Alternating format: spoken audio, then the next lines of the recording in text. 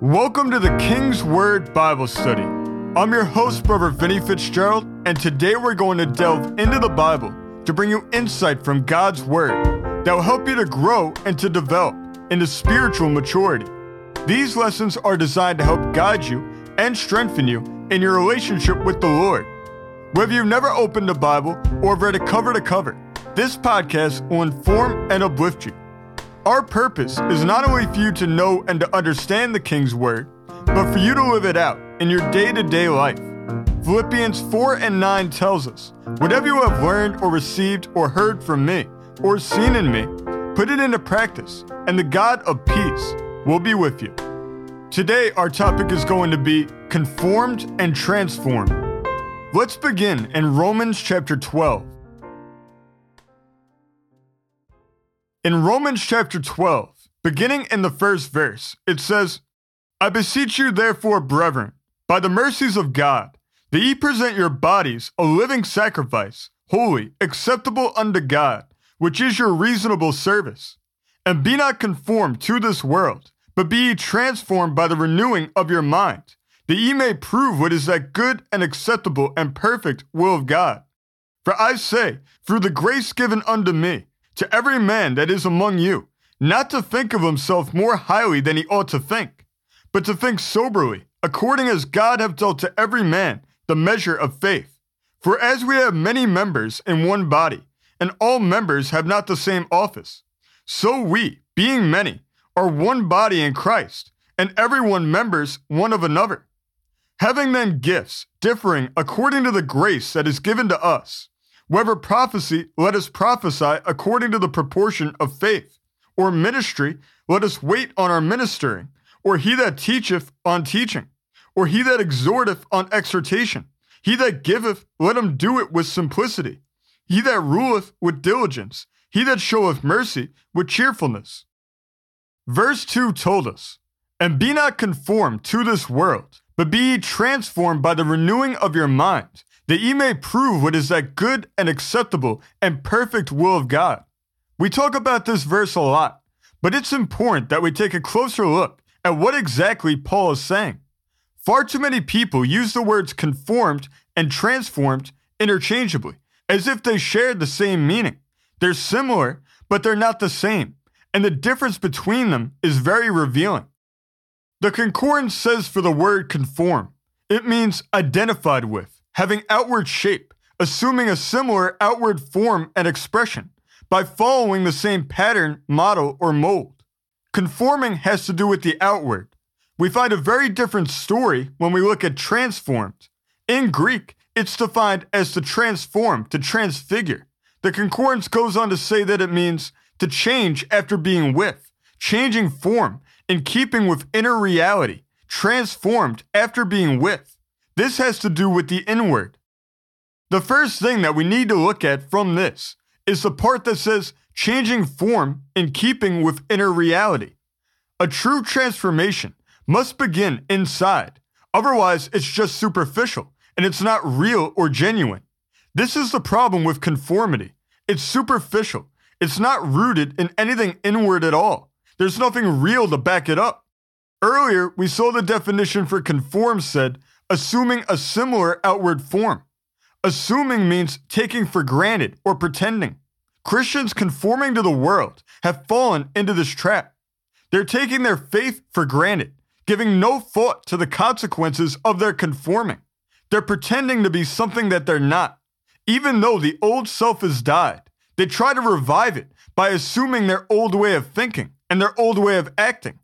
When a person does this, there's no way to outwardly tell that they're a follower of Christ. The outward evidence would lead you to believe the direct opposite. Jesus said in Matthew chapter 7, verses 16 to 17, "Ye shall know them by their fruits. Do men gather grapes of thorns or figs of thistles? Even so, every good tree bringeth forth good fruit, but a corrupt tree bringeth forth evil fruit." Worldly conduct that's normalized or constant is indicative of an inward problem that needs to be addressed. The problem is that they haven't truly been transformed.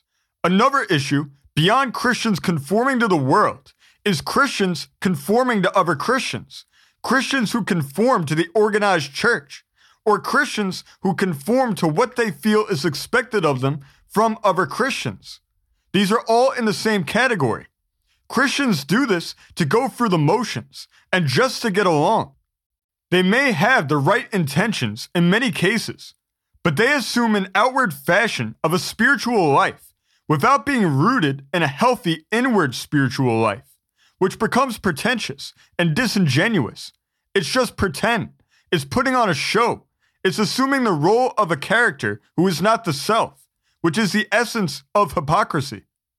It's taking for granted true faith and true spirituality. Outwardly, they may be able to fool some people with their false spirituality, but upon closer examination, it becomes evident that something's missing, and it's something inside. We find that they're conformed, but they haven't been transformed. One more thing that we need to look at about being conformed is the part of the definition that said following the same pattern, model, or mold. In light of what we spoke about last week, God's role as the master potter and the process of molding, this is very interesting because it gets to the heart of the problem. When a person is conforming themselves, either to the world or to what they feel other Christians expect, they're attempting to mold themselves into their own image, into what they want to be, and into how they want to be perceived. The word in Greek that we saw for conformed only appears twice in Scripture.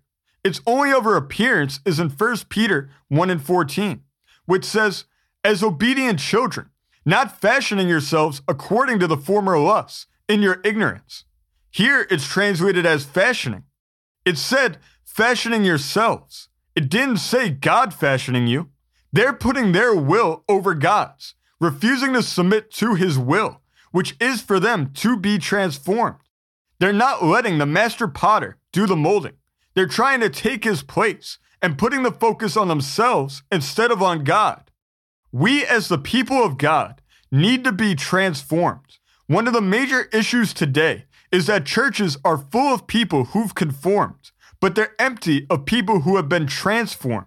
We need to take a closer look at what exactly transformation is and how it happens. Transformed is much different than conforming. Conforming meant to identify with, whereas transforming meant being changed from being with. This makes all the difference. This is not only what brings about the transformation, but it's also what gives the Christian strength as they grow in their faith. We're transformed when we spend time with God. The Greek word for transformed is where we get our English word metamorphosis. It's derived from two different words, the first being the Greek word meta. This means among, with, after, in company with. The concordance goes on to say that it means implying change afterwards, what results after the activity. There's always a change when we've been with Jesus. We always sing the song, prayer changes things. And it's true that prayer makes a real difference in our lives. And it's because our prayer is when we're with God, talking to Him and listening to Him and communicating with Him. This word appears in Scripture 473 times, which shows the importance that God places on it. We must be with Him. Prayer is one of the greatest assets that we have in this regard, but we're also with God when we're studying His Word and when we're worshiping Him. The time we spend with God builds us up. It removes the burden that we've been carrying. We can feel His joy and peace and His presence, and it's during this time that He prepares us for what He has called us to do. This is the change that we experience afterwards. Acts 4:13 says, "Now when they saw the boldness of Peter and John, and perceived that they were unlearned and ignorant men, they marveled, and they took knowledge of them, that they had been with Jesus." They marveled because there had been a change that had taken place in Peter and John's life. The Lord elevated them. He took them up higher than where the world thought that they belonged. He enlightened them, and He gave them a boldness that made them unrecognizable to those around them. The same way that they were changed when they spent time with Jesus, we're also changed. Our way of thinking begins to change. The way that we act and conduct ourselves is brought into accordance with His will, and the way that we talk will be noticeably different. He'll bring us up higher than when we're supposed to be, and He'll give us a boldness that we've never experienced before. Being with Jesus is crucial to our transformation. It won't happen without this. The other word that it's derived from is the Greek word morpho. It's defined as to form, fashion, shape, mold. The concordance goes on to say that it means taking on the form that properly embodies a particular inner essence. This brings us back to what we spoke about last week, with the Lord molding us into who He wants us to be. This shows us that He doesn't design us to be an empty vessel. He designs us so that we embody an inner essence, which is the essence of Christ. Essence is a very misunderstood word today, but it basically means the character of Christ, who He is as our Lord. He is truth. He is love. He is the perfect embodiment of all His characteristics. This is the inner essence that we're meant to embody. This is why Christ dwells within us. Galatians 2:20 tells us, I am crucified with Christ. Nevertheless I live, yet not I, but Christ liveth in me. And the life which I now live in the flesh, I live by the faith of the Son of God, who loved me and gave Himself for me. He's come into our life, and now we need to let Christ, who is in us, manifest outwardly. We have to let what's in us rise to the surface. This is the result of the transformation. It's not automatic. It's not instantaneous. It's a process because it's molding. The only use of this word in Scripture is in Galatians 4:19, which says, My little children, of whom I travail in birth again, until Christ be formed in you. Christ not only molds us as a person, but then when we give our lives to Him and fully submit to His will, He molds Himself inside of us. This means that He molds our minds and our actions in the fashion of His, and most importantly, it means that He fashions our character after His, so that we become in one accord with Him. This should be the end result. This takes time. It requires us to learn of Him, to follow the leading of the Holy Spirit, and to receive correction from Him when we're wrong. This is a process that isn't always enjoyable. It's hard to truly submit to a will other than our own. But when we put our trust in the Master Potter, we will see that in the end, our trust was well placed. We also get a lot of insight into true transformation from the transfiguration of Jesus.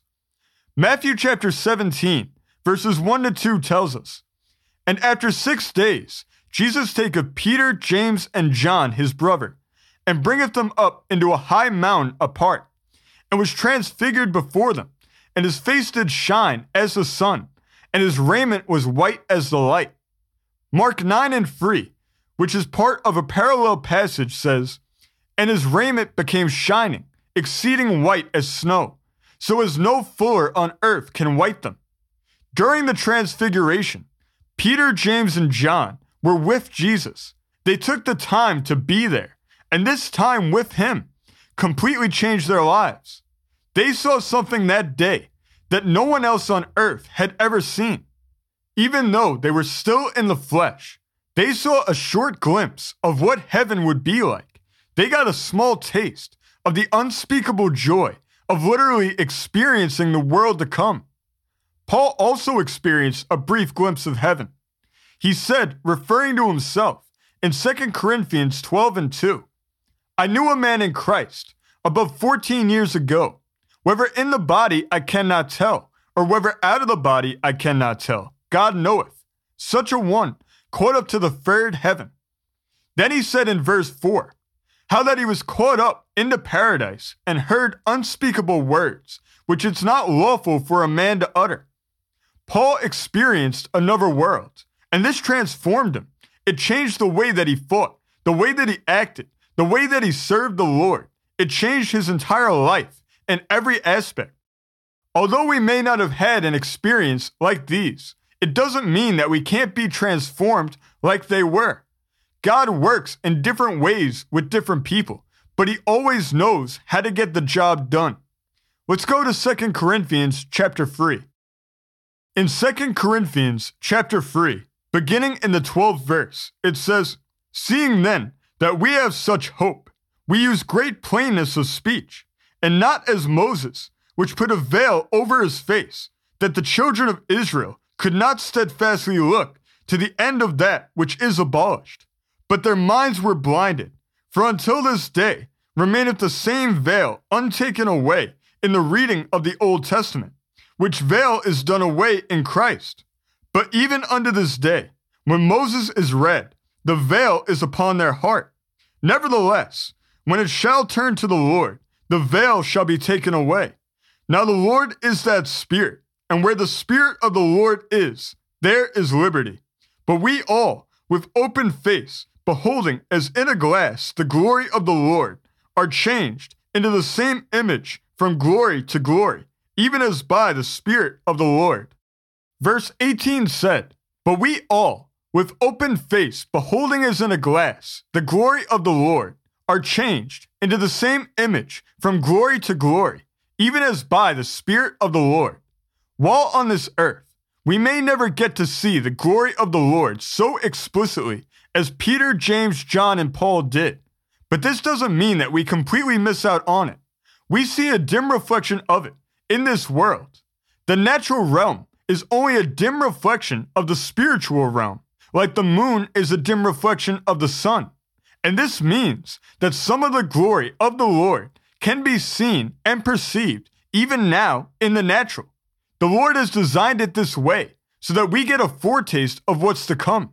Not enough to see it in full, but enough to leave us desiring and longing for more. Because seeing and being there with Him in His fullness will be our final reward.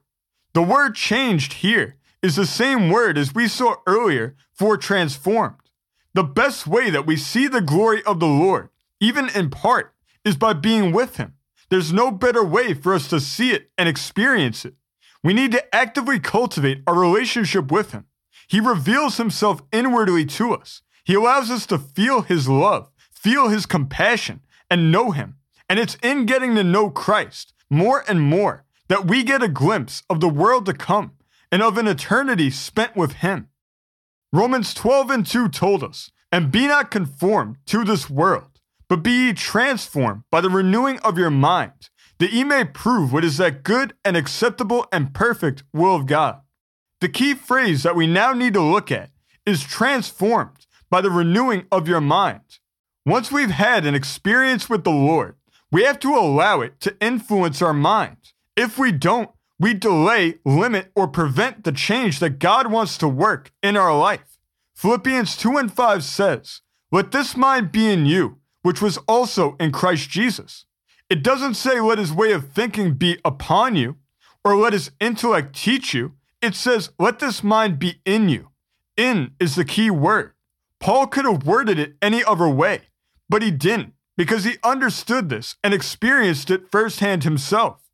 His mind has to be in us, which means that it becomes inseparable from us as a person, that it's within us, that it's an indelible mark put on our mind and on our way of thinking. This is a permanent change for the better, and a change that will influence our speech and our actions. It's an inward transformation that manifests outwardly. The word for renewal in verse 2 in Greek means renewal, a change of heart or life. The concordance goes on to say that it means completing a process, making fresh, making new, a new development, a renewal achieved by God's power. Our transformation starts with our mind, but it grows from there. We go from glory to glory as renewal of our mind results in the renewal of our heart and ultimately in the renewal of our life completely in every aspect. Over time, those around us will notice the change in us, and it will no longer be something that we can keep to ourselves, which provides us the opportunity to share with others the transformation that God has brought about in our life, which may lead them to Christ, so that they can experience that same transformation also. When we let the mind of Christ be in us, we're given a brand new start. Now we don't think like we used to. We don't find the same things stimulating anymore. We don't find the same things interesting. Everything is seen in a new light, and that new light shapes our mentality. The renewal of our mind is the beginning of our transformation, but in another way, it's also the completion of it too. Because we're promised in Philippians 1:6, where it says, being confident of this very thing, that he which hath begun a good work in you will perform it until the day of Jesus Christ. If we found in our life that the transformation has begun, which it has, that's why we're listening to this program today.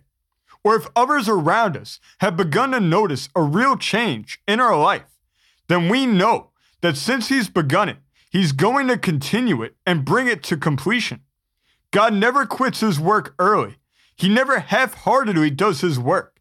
He does it fully, and he does it well. And it's this understanding that allows us to put all of our hope and all of our trust in him, that our transformation is going to lead us deeper into the things of God and closer to him. We may ask ourselves the question, what can I do to be transformed?